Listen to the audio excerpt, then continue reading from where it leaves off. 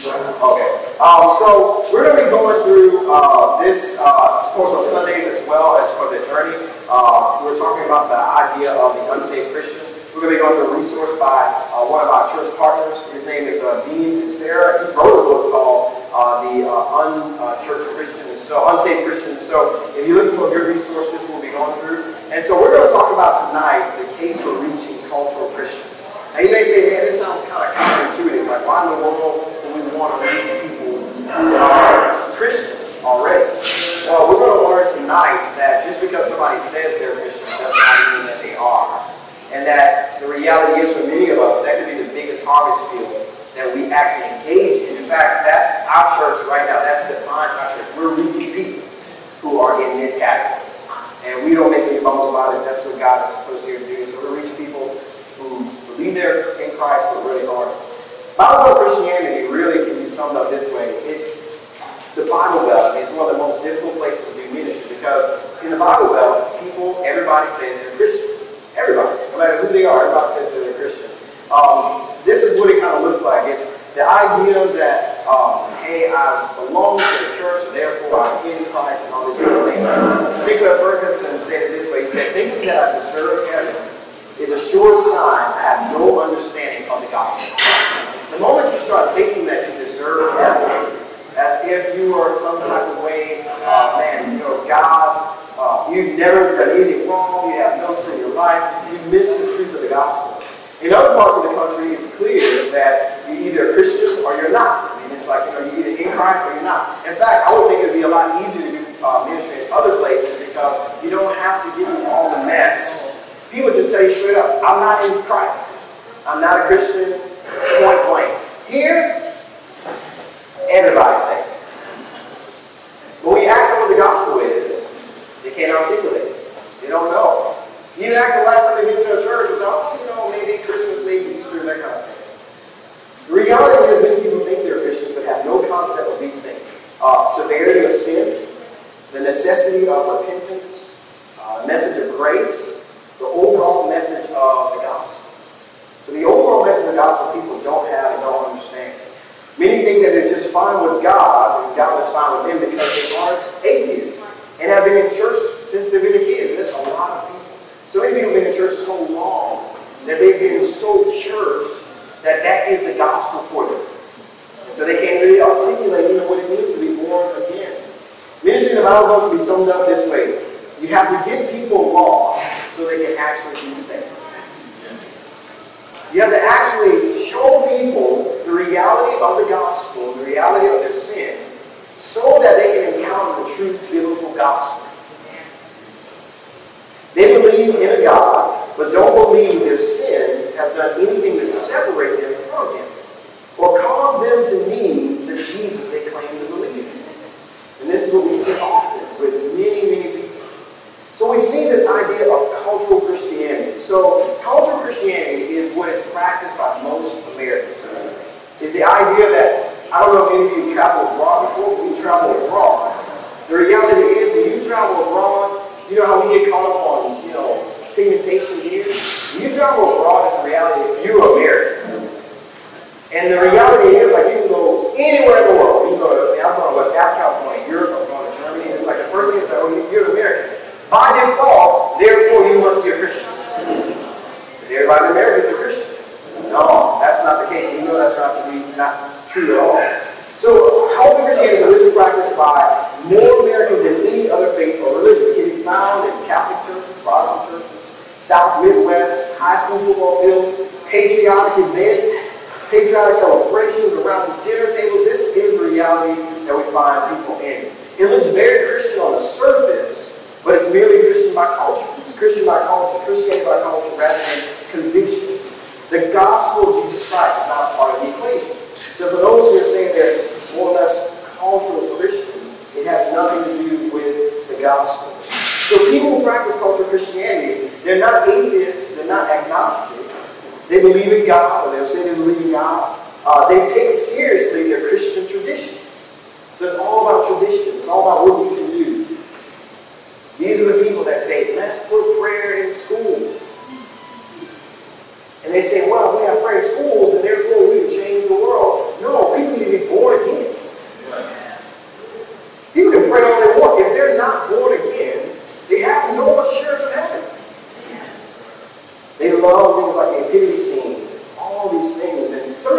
good, right? But they're not the gospel.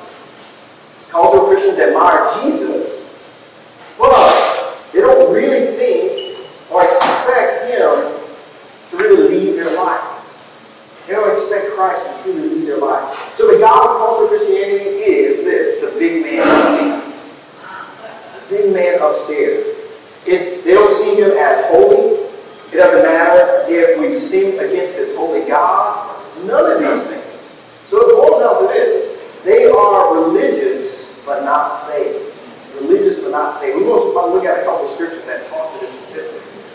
22.8% of the American population identifies themselves as this category of none. Essentially, they have no affiliation with any type of faith practice at all. So 22.8% of Americans identify themselves as this. As the social cost of Christianity increases, because it's increasing in this culture that we live in, those who are nominal, they're just falling away. So really, it's a great pruning we see happening now. As the cost of our Christ becomes a reality in America, you see more and more people saying, oh, I really can't follow this Jesus. So those who are nominal are going away, and those who just say, I have no affiliation, are on the rise. However, 70% of the U.S. population still identify themselves as Christians. But out of that 70%, how many are actually only cultural Christians? The idea of making disciples, the idea of living for the gospel. You want to know why so many false teachers, you want to know why so many people make so much money off the Christian market? Because of this. So many people, if I get one more phone call from somebody I do not know, trying to rebuke and correct it because I'm standing against false teaching, I think I'm extreme. I was just on a 50-minute phone call the other day of a guy who got upset because I was saying, hey, look, make sure you stand in the gospel, make sure you have discernment about, all these kind of things. That's the reality of who we are. Many people can't inside the church, but they can't articulate the gospel. So the question for us first is, what is the gospel? What is the gospel? In 1 Corinthians 15, verse 3 through 6. So you can see it for yourself. You're going to articulate what is the gospel.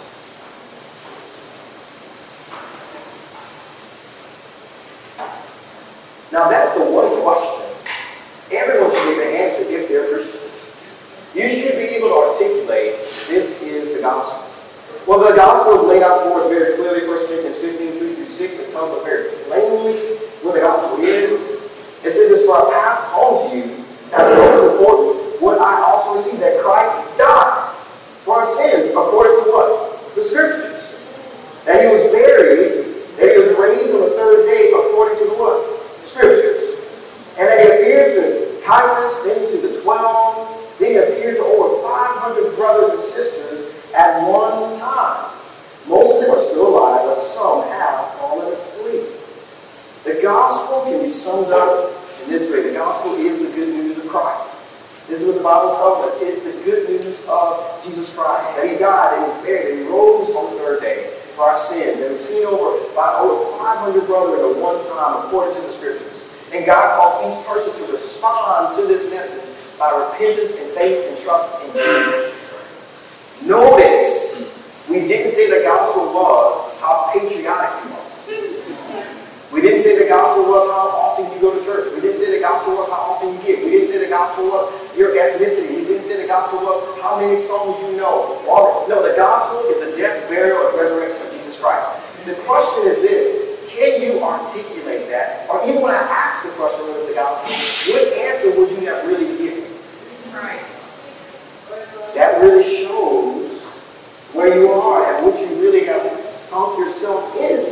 No, the gospel is the good news of Christ, our Savior. Jesus even dealt with the religious and dealt with those who are not saved throughout his days walking on earth. In Matthew 7, 21 and 23. Matthew 7, 21 and 23, it says this: not everyone who says to me, Lord, Lord, will enter the kingdom of heaven, but only the one who does the will of my Father in heaven. On that day, then you will say to me, Lord, Lord, didn't we prophesy in your name? Didn't we drive out demons in your name and do many miracles in your name? Then I will announce to them, I never knew you. Depart from me, you lawbreakers. Wouldn't that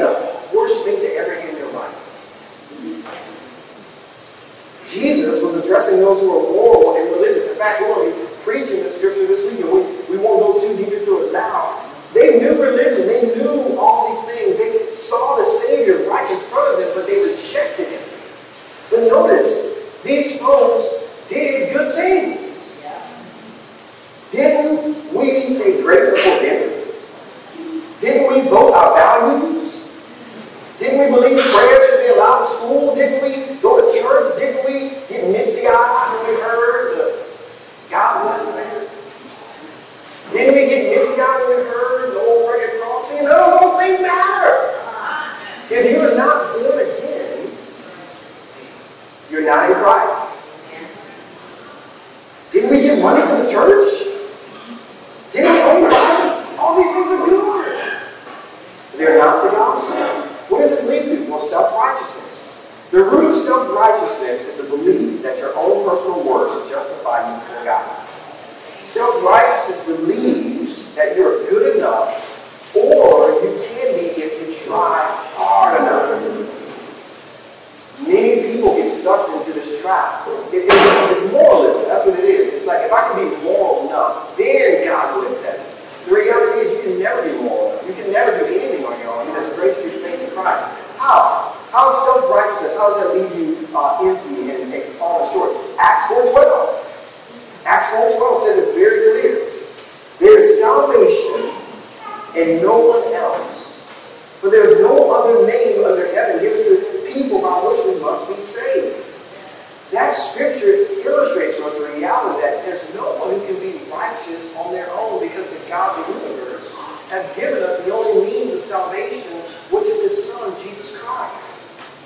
If you notice, even in the book of Acts, when they proclaimed the gospel, you know what they did? They told of what Jesus did. They told what Jesus had done, that He died, and He lived, and He rose again. They never used some of the language we use. They never said, you know what, you need to accept Jesus in your heart. Or Jesus died just for you. They just told what Jesus did, and they said what God commanded them to do. Repent. Trust. Faith in Him alone. Jesus comes against self-righteousness. Instead of them saying, you know, didn't I? They should have been saying, didn't He? Did He do it? Did He go to the cross for us? The reality is Jesus, it's not that He really doesn't know, it's the reality that He doesn't know them spiritually because of their sin. They were not His disciples, they were not in His family, they stood unforgiven. That's lawbreakers, they stood unforgiven. In Matthew 7:13-14, it says, enter through the narrow gate, for the gate is wide and the road broad that leads to destruction. And there are many who go through it. How narrow is the gate and difficult the road that leads to life, and few find it. We do the reverse. We say, God, it's broad. No, the way is narrow. We walk this path, not by our own strength, but by the grace and mercy of God. Many Americans, though, view God as a national mascot. Not as a God who demands our faith. You know, I know, look, this is pushing against some cultural things, and it is, it's good. It's great. I get what some of the government folks are doing. Number one, if the government is involved, anything telling you about God, you better be concerned. So everybody gets excited. Everybody putting God we trust all over the schools. What God are we talking about? Are we talking about the God of Abraham, Isaac, and Jacob? Are we talking about the God who rains down fire from heaven? Are we talking about the God who is holy, merciful, just, righteous, and good? Are we talking about the God who calls out immorality and calls into righteousness? If we're talking about that God, I can get down with that. Not the mascot of America. There's no saving faith that exists apart from commitment to Jesus Christ and believing the gospel. So the church must wake up that there's a false gospel of cultural Christianity that has given people a false assurance of salvation. You know, the moment you see this and you realize, I remember when I first came to the truth of this, I was like, wow. So being born again is not about all the things that I do, it's about what Christ has done. And trusting in Him. Cultural Christianity is a mindset that places one security in your heritage, your values, your rights, a passage, such as your first communion, baptism from childhood, or even this idea of this generic view, rather than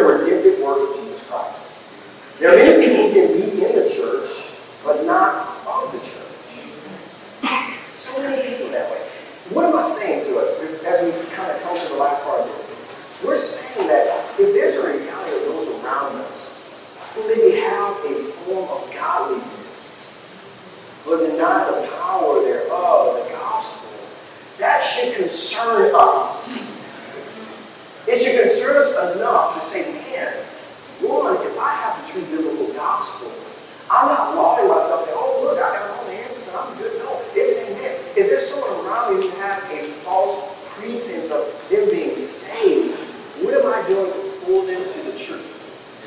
What am I doing to reach them? The unsaved Christian in the Bible gives really two illustrations of those in the Bible before we go to groups after this. First, we see the wolf in sheep's clothing. So false teachers creep into the church, not because they look like false teachers, but because they look like angels. It always looks good. It sounds good. I mean, here's the thing.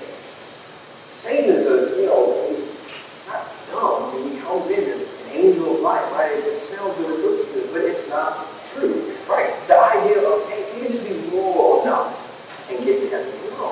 The false teacher digs deep into the community and can pose a threat to the church by manipulating and misguiding people. How? By creating division, by deceiving with flattery, Romans 6:18, by appeasing people, by departing from sound doctrine, 2 Timothy 4:3, by leading people astray from the gospel, by taking people captive through bad philosophy and theology, Colossians 2:8.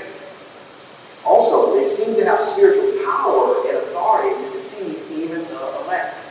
Jesus talks about it. The last one, they're bringing swift destruction upon themselves.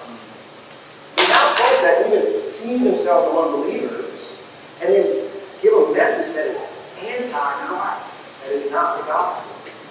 That's why I firmly believe when we talk about the mark of the beast, that it's not a physical mark, but it's actually taking the idea of not only rejecting Christ, but it's actually taking that very mark of the culture.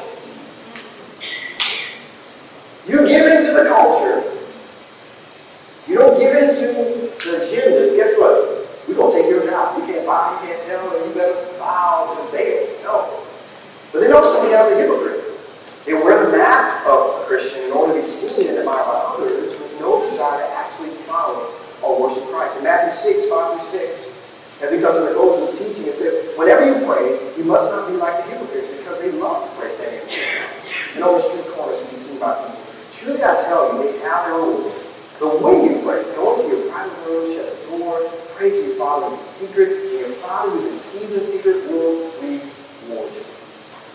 Essentially, it's this. John Blanchard said it's a skin deep holiness. It's not an all-inclusive Christ change of heart. It's a mask that they put on. The hypocrite seeks to deceive others for their own pride or appearance. Like the Pharisees in Jesus' day, these people often have a skewed, elitist view of their own morality, yet are unmistakably missing the fruit of a heart changed by God. I know pastors like this. They preach one way on Sunday, and ain't saved none bit on Monday through Sunday. But they know what to say. Some people go into churches like this. Pastor gets up, and he looked at the word, just been preaching the same thing over and over and over, and see no fruits of repentance, nothing, no power of the gospel in their life. Oh, pastor got power. No, pastor is not saved. This is hard for us because we've been taught as Christians never to rock the boat for anybody. The most loving thing you can do is love somebody enough to give them the truth of grace. We're not talking about beating people over. We're not talking about, no, we're saying, man, if someone really doesn't know Christ, shouldn't we love them enough to point them to Christ so that they may know the true living Savior? So the modern day cultural Christians are just like the religious people in Matthew 7. The idea of being saved is unnecessary. That's just a formality. No, that is it. That's everything. Placing your faith and trust in Christ is everything. And this is what we want people to do, right? Look to the Savior who can save them from the judgment of God, the wrath of God, the one who took our sin for us.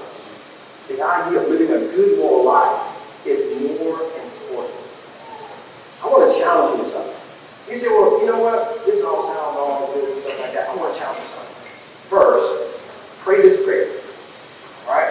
Say, Lord Jesus, give me somebody to tell about you this week. God's going to answer your prayer. I'm just going to tell you right now. Ain't going to be no wait. It's going to be no terror. It's going to be, you ask the Lord. He's going to put somebody in your path. Now, it may not come how you think. It may be the most random person. He's going to put somebody. Ask them this question. Are you a good person? And watch their response. 99.9% of people are going to say, yeah, I'm a good person. I haven't killed anybody, haven't stolen anything, haven't done anything bad, haven't robbed a bank. Jesus confronts this right there in that. He says, oh, so you say you're good? Okay, fine. Well, the law of God says you should not lie. Have you ever known why? What about this? Even if you look with lust in your heart, you committed adultery. You see how the law becomes a mirror and it all of a sudden shows them the reality of their sinfulness? But it also shows that we're not judging, right? We're not saying, oh man, we're condemning. No. Guess what? It shows that we're broken as well. And we were in need of a Savior. And we share with them the good news that Jesus came and He died and rose again. And when you place your faith and trust in Him, your sins will be forgiven. This is why morality, the idea of just living a moral life, is not moral. No, we look to the Savior who is. So as we close this time together and go to group, I want to encourage you, during your discussions, think of not only like people that you know, right? But even think of yourself. You may be like saying, you know what, man, I'm just on this cultural Christian category. You may say, man, maybe I haven't placed my faith and trust in Christ. You may have people in your family that you know. And I really don't know if they're Christian or not. I really don't know if they really place their faith and trust in Jesus. I met a guy